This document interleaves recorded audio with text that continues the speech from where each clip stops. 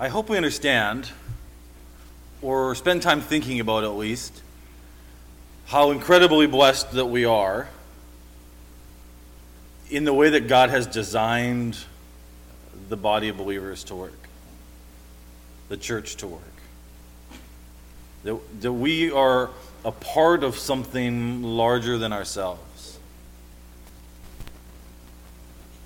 That we don't have to struggle through life alone. We don't have to take on hardships alone. We don't have to take on even temptation alone. We don't have to take on the joys alone either. There are those around that care and love us, that are going in the same direction that we are, that ultimately have the same desire to be pleasing to God.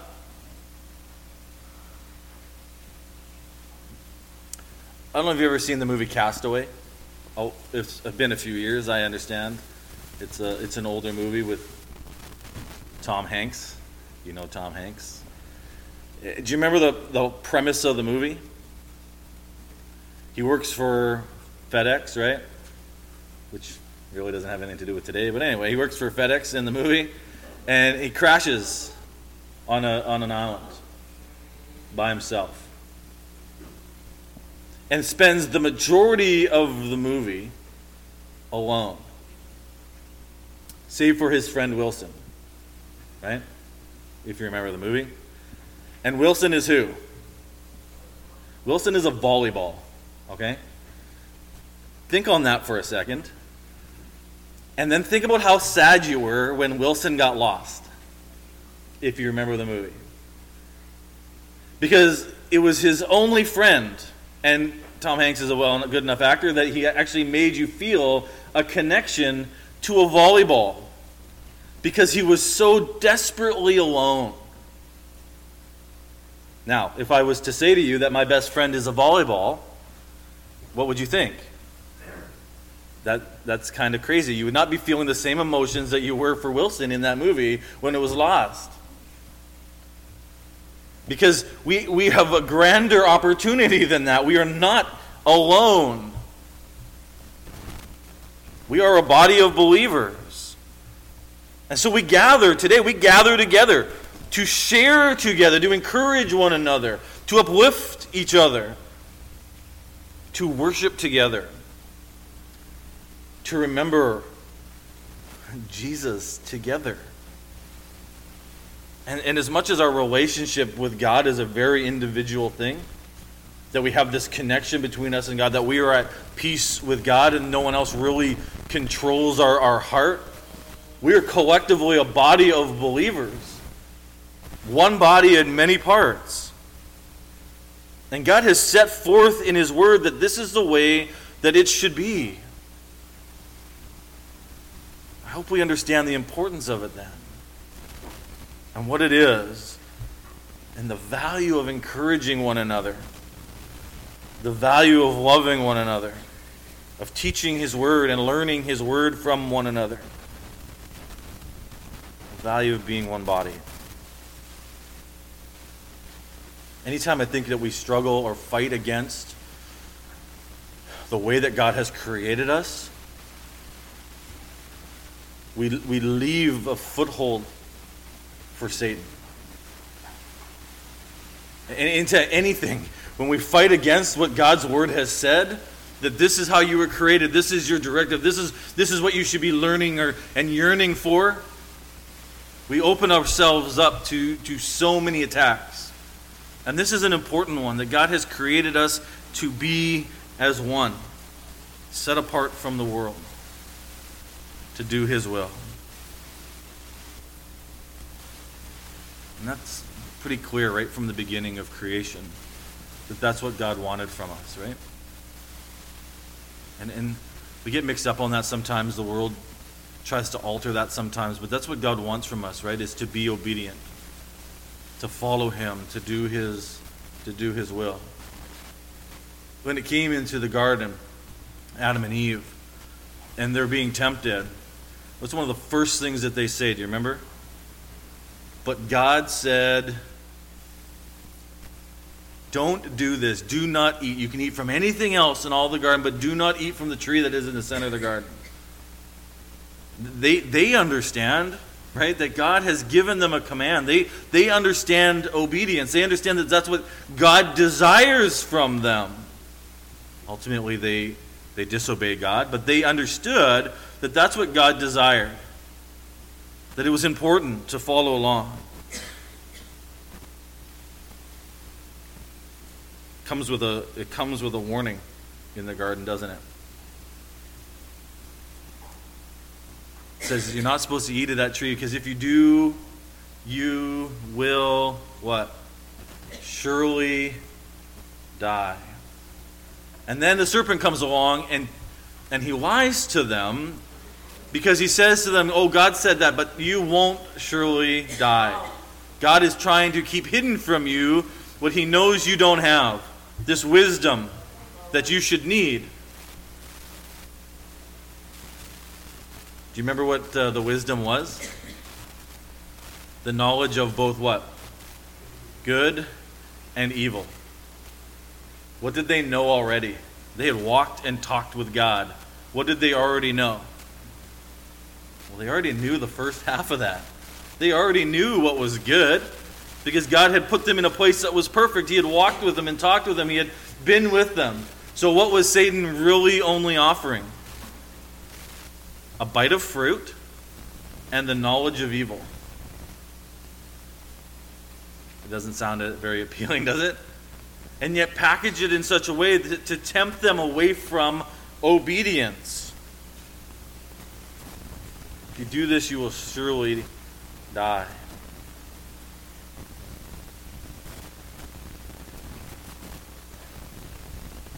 There was a need then, from that time on, for something that would bring people back to God. And at the right time, God gives them that. And we know it obviously as the old law. We call it the Ten Commandments. Go into Exodus chapter 19. Is there more to it than what we know as the Ten Commandments? What were the commandments given? I don't know if you can quote all 10, but aside from those 10, what was also given? Well, what happens after chapter 20? Through 21, 22, 23, all the way up to about 32. What has been given? Like almost the entirety of all those chapters are what? Yeah, the instructions on what you're supposed to do, how you're supposed to live, how you're to interact with one another, what happens when this happens, what happens when that happens. And so, yeah, there's the 10, but what God wants is obedience in whole and in heart. He wants us not just to remember those 10 specific laws and say, okay, as long as I stay on the right side of those, I can do whatever else I want. And I don't even have to be connected in a heart to God. I don't even have to really desire to be pleasing to God as long as I stay on the right side of those 10. That's not what God is saying. Even though he was giving all of these instructions, he was giving them so that they would have a desire to stay close to God. In Exodus chapter 19, it says this: on the first day of the 3rd month after the Israelites left Egypt, on that very day they came to the desert of Sinai. And after they set out from Rephidim, they entered the desert of Sinai, and Israel camped there in the desert in front of the mountain. Then Moses went up to God, and the Lord called to him from the mountain and said, "This is what you are to say to the descendants of Jacob, and what you are to tell the people of Israel. You yourselves have seen what I did to Egypt, and I carried you on eagle's wings and brought you to myself. Now, if you obey me fully and keep my covenant, then out of all nations you will be my treasured possession. Although the whole earth is mine, you will be for me a kingdom of priests and a holy nation. These are the words you are to speak to the Israelites." So Moses went back and summoned the elders of the people and set before them all the words of the Lord, all the words the Lord had commanded him to speak. The people all responded together. Okay? They all responded together.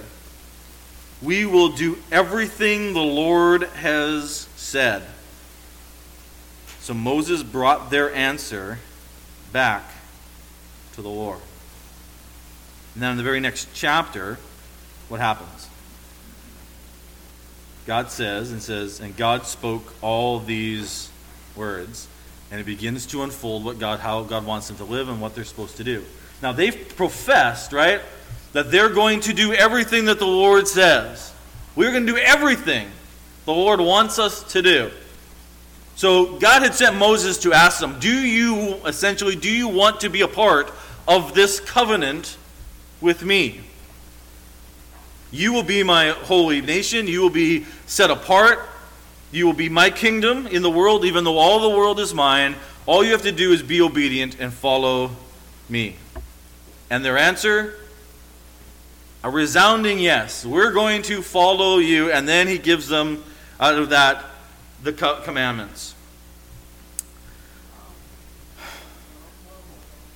What's leading up to this? What has just happened? Do you remember where they were previous to this? And where they're heading? Well, they were in Egypt before this, right? As slaves. And they're up out of Egypt, and where are they heading? Into the promised land. The land that God had says, this is your land, it will flow with milk and honey.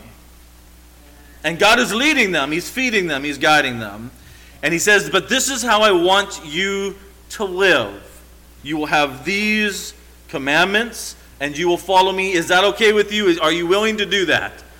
And we just read, yes, we are. So then you flip through and you say, okay, excellent. That's how they should live. That's how they wanted to live. They've chosen that. You go through all of the next few chapters when it says that this is what you should live and all the rules. And then you get into chapter 32. Now Moses is essentially still on the mountain receiving the word from God. And God is still telling them, this is how you should live. He hasn't even got through all of the commands yet. And what happens? When the people saw that Moses was so long in coming down from the mountain, okay, so this is a severe lack of patience because it hasn't been that long.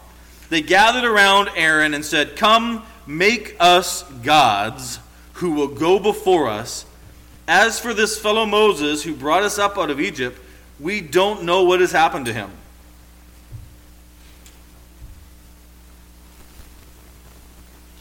This is an unbelievable statement to me. Not that I don't believe it happened, but it's just mind-boggling. That God has sent the plagues upon Egypt. He has literally split the Red Sea in half so that these people could walk through on dry land. Have you ever walked where water was or is? What's that ground like at the bottom of a lake? It's kind of squishy, isn't it? And I wouldn't... Yeah, it's kind of gross. It gets me. So imagine you take the water out and begin to walk through that water was. What's the ground still going to be like? It's not going to be dry ground. It's going to be wet and soggy and gross. So the fact that they walked through on dry ground is amazing.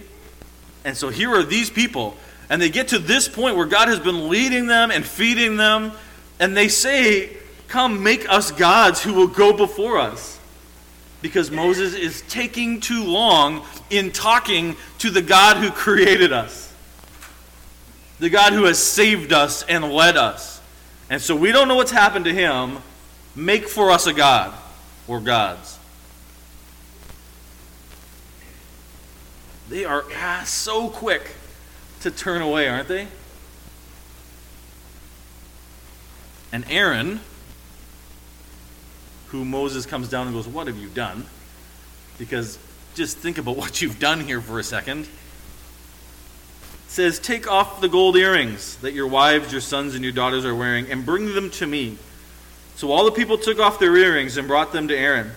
So he took what was handed him and made it into an idol cast in the shape of a calf, fashioned it with a tool.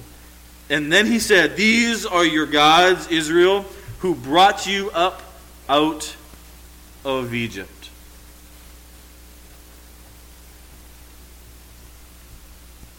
Wrap your brain around that. A golden calf who they had seen with their own eyes be formed out of gold that they had provided. Not miraculously made, not in some fashion that they would be tricked into thinking that this calf had any kind of power. They could have watched it be formed with the material they provided. And Aaron says, "And here is your God."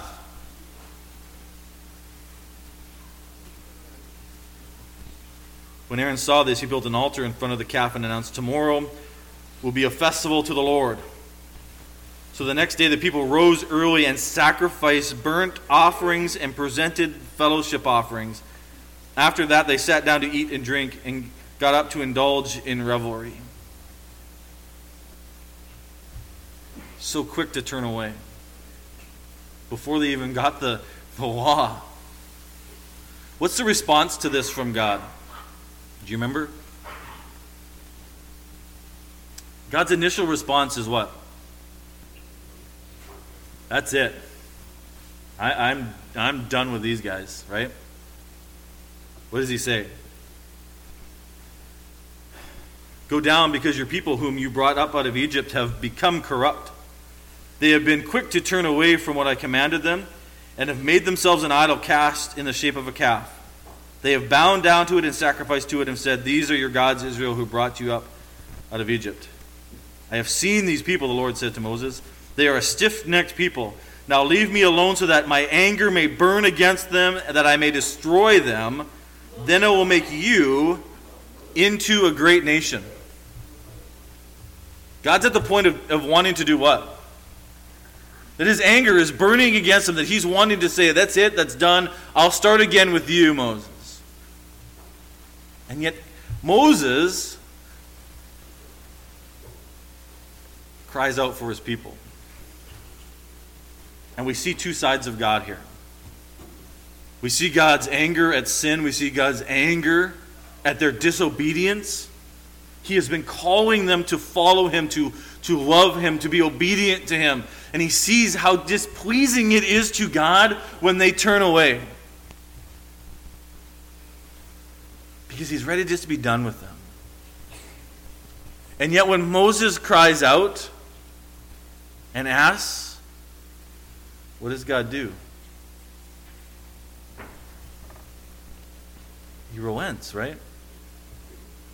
Now, they're still punished for their sins. If you read later on, there is a punishment for their disobedience, but God relents in not just ending it all and starting anew.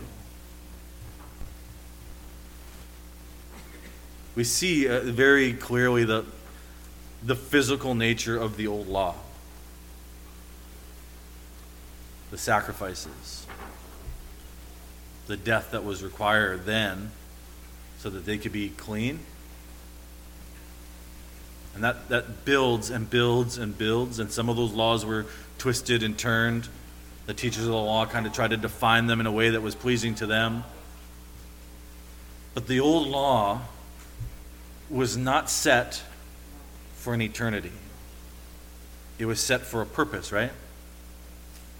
It was set so that they would understand and know what it was to have this disobedience to God and what they needed to do to come back. But it was building toward the Messiah. Turn into Isaiah. In Isaiah chapter 53.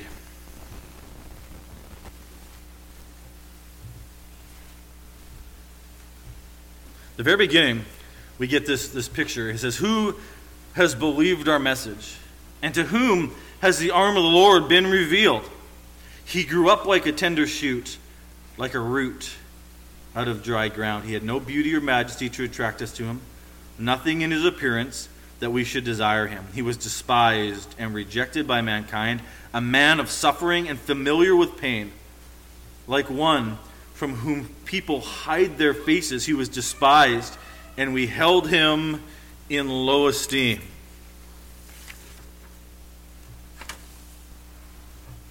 That's probably not the description you put in a pamphlet if you're trying to get people to follow you. And yet that is the description of our Lord, the Messiah. Like a tender shoot. he grew up like a root out of dry ground. Why didn't Jesus come with power? I mean, physical power where he was a king. To be able to sway thousands with just a simple word. Or with beauty or majesty or this level of glory. Think about when Moses came down off the mountain. And they could hardly stand to look at him, that they made him cover his face because he had this amazing, this glory from having been in the presence of God. Why didn't Jesus come with all of that? Wouldn't it have been simpler to stand before thousands and just command them to follow in his footsteps? To be obedient to God? Wouldn't it have been simpler? Wouldn't have thousands more have got on board?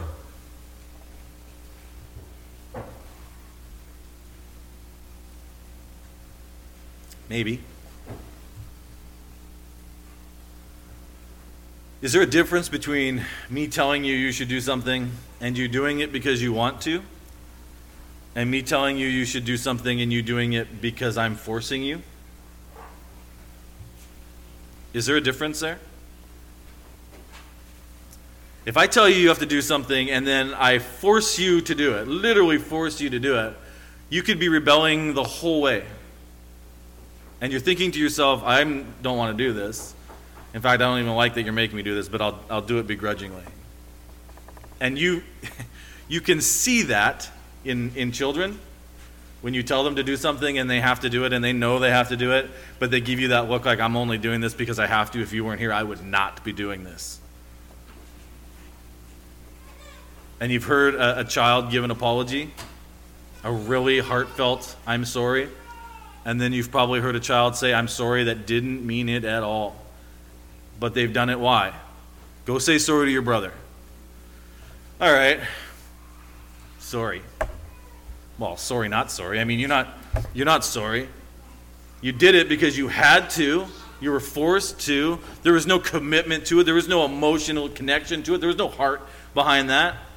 So when Jesus comes, and he doesn't have power, he doesn't have fame, he doesn't have wealth, he doesn't have majesty, he doesn't come with this glory, and he says, follow me. He says, follow the Lord. Be obedient to God. Those who chose to do it, chose to do it. He wanted us to understand what it is to do the Father's will. Not because he's forcing you to, because God still is not forcing you to, but because you desire to. Because you understand what it is to be close to God. To know his love for us.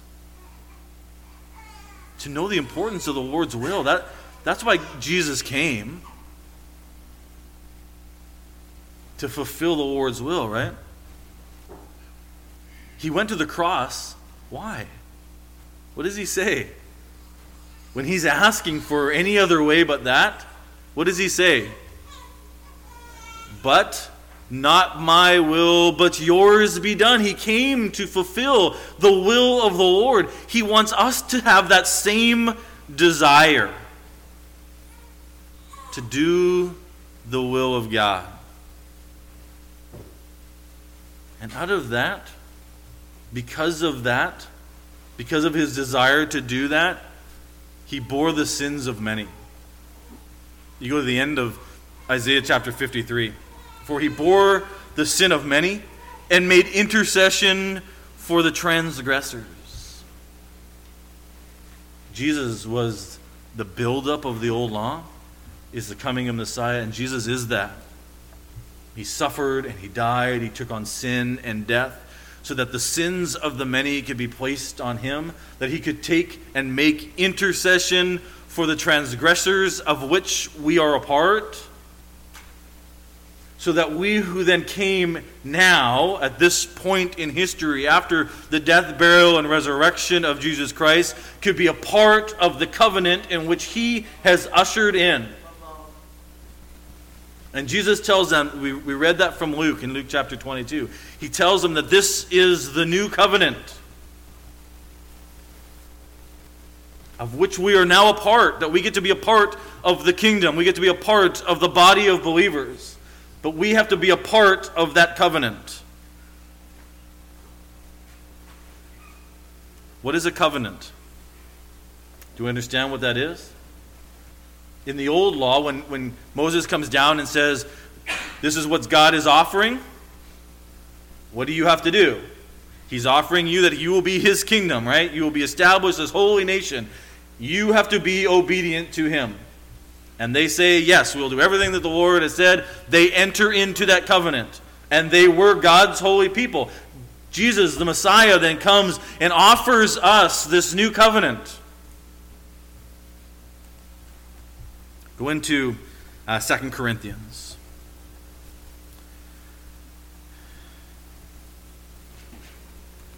2 Corinthians chapter 3. Starting in verse 7, it says, Now if the ministry that brought death, which was engraved in letters of stone, came with glory, so that the Israelites could not look steadily at the face of Moses because of its glory, transitory though it was, will not the ministry of the Spirit be even more glorious? If the ministry that brought condemnation was glorious, how much more glorious is the ministry that brings righteousness? For what was glorious has no glory now in comparison with the surpassing glory. And if what was transitory came with glory, how much greater is the glory of that which lasts? Do you understand what he's comparing here? He's comparing the old covenant, the old law, with the new. And he says even the old, which brought about death, which really just pointed out their sin, which really just pointed out all the things they were doing wrong, and was just, as he says here, was engraved in letters on stone. It came with glory, even with the point where Moses, as it says, was so hard to look at that they made him cover himself. In comparison, the new has this glory, that which lasts. The glory of the new covenant, because it is once and for all, it will be eternal. That if we are in this new covenant, that we are his children. Therefore, verse 12, therefore, since we have such a hope, we are very bold. Do you have this hope? A couple weeks ago we talked about the idea of living with hope. That we live with this hope, this idea that we have an eternity with God, that the victory has been won, that we are a part of this new covenant. Do you have that hope? Yeah, we do. And we get to live with that hope. But what that hope should steer us toward is then a boldness in God, a boldness in Christ, a boldness of being led by the Spirit. That this is what this hope leads us to. Therefore, since we have such a hope, we are very bold. Is boldness the contrast of meekness? Because we're called to be meek, right? So sometimes we think that in order to be meek, we should just, be quiet, not say anything. We're meek. Is boldness the opposite of meekness? Let's get that out of our heads right now. Boldness is not contrary to meekness. Often people think of meekness in the world, they think of meekness as weakness. And meekness often takes more strength than just pure aggression. Because it's easy to act aggressively. Right? It's easy to just get angry and say, whatever. That came out great. It's like a cartoon character there. Anyway, that's not the opposite of boldness. Boldness is a sense of strength in adversity. Boldness is a willingness to stand when no one else does. Boldness is a sense of strength and shining a light in darkness. Boldness is not willing to relent on the truth. And all of those can be done with meekness and kindness and love. But because we have this hope, we should be very bold in sharing the Word of God and living for God, because it gives us freedom. I honestly have a hard time imagining what life is like and being without the hope of God. You know, we have this freedom from our sins, freedom from death, if we are be obedient to God. We need to remember that. We need to be clinging to that. We know that it comes at a price. I want to read the last part of this, 2 Corinthians chapter 3.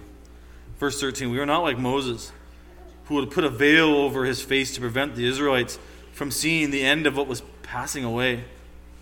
But their minds were made dull, for to this day the same veil remains when the old covenant is read. It's not been removed, because only in Christ is it taken away. Even to this day, when Moses is read, a veil covers their hearts. But whenever anyone turns to the Lord, the veil is taken away. Now the Lord is the Spirit, and where the Spirit of the Lord is, there is freedom. And we all, who with unveiled faces contemplate the Lord's glory, are being transformed into His image with ever increasing glory, which comes from the Lord, who is the Spirit. We need to be a people who are being transformed into His image,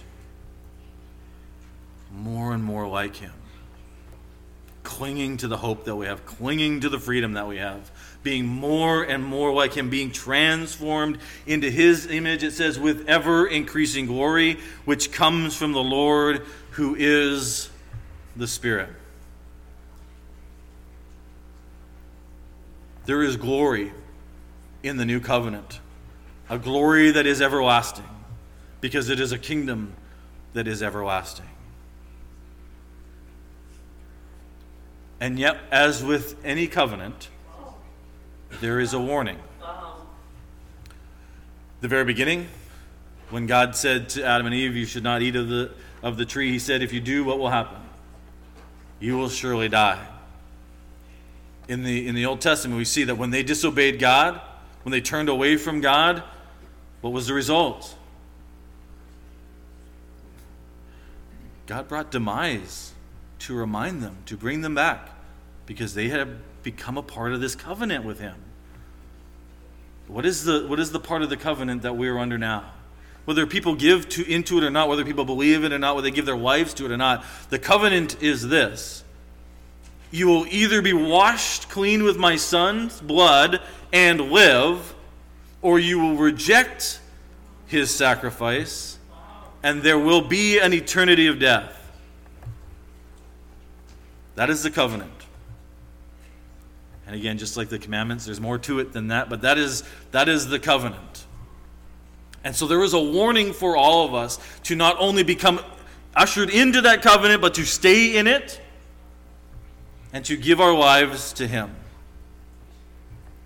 Do not find yourself on that last day when your tongue confesses and your knee bows and you are giving an account of your life. Do not find yourself that day saying, just wait, God, give me a few more minutes. Because He is calling you now to be obedient, to respond in obedience, and to live life in obedience with hope and freedom and being transformed, as it says, into His image. I want to close by reading in 2 Corinthians, if you'd like to turn over there. Chapter 1 this time. It says, praise be to the God and Father of our Lord Jesus Christ, the Father of compassion and the God of all comfort, who comforts us in all our troubles, so that we can comfort those in any trouble with the comfort we ourselves receive from God. For just as we share abundantly in the sufferings of Christ, our comfort abounds through Christ. If we are distressed, it is for your comfort and salvation. If we are comforted, it is for your comfort. It produces in you patient endurance of the same sufferings we suffer. And our hope for you is firm, because we know that just as you share in our sufferings, so also you share in our comfort.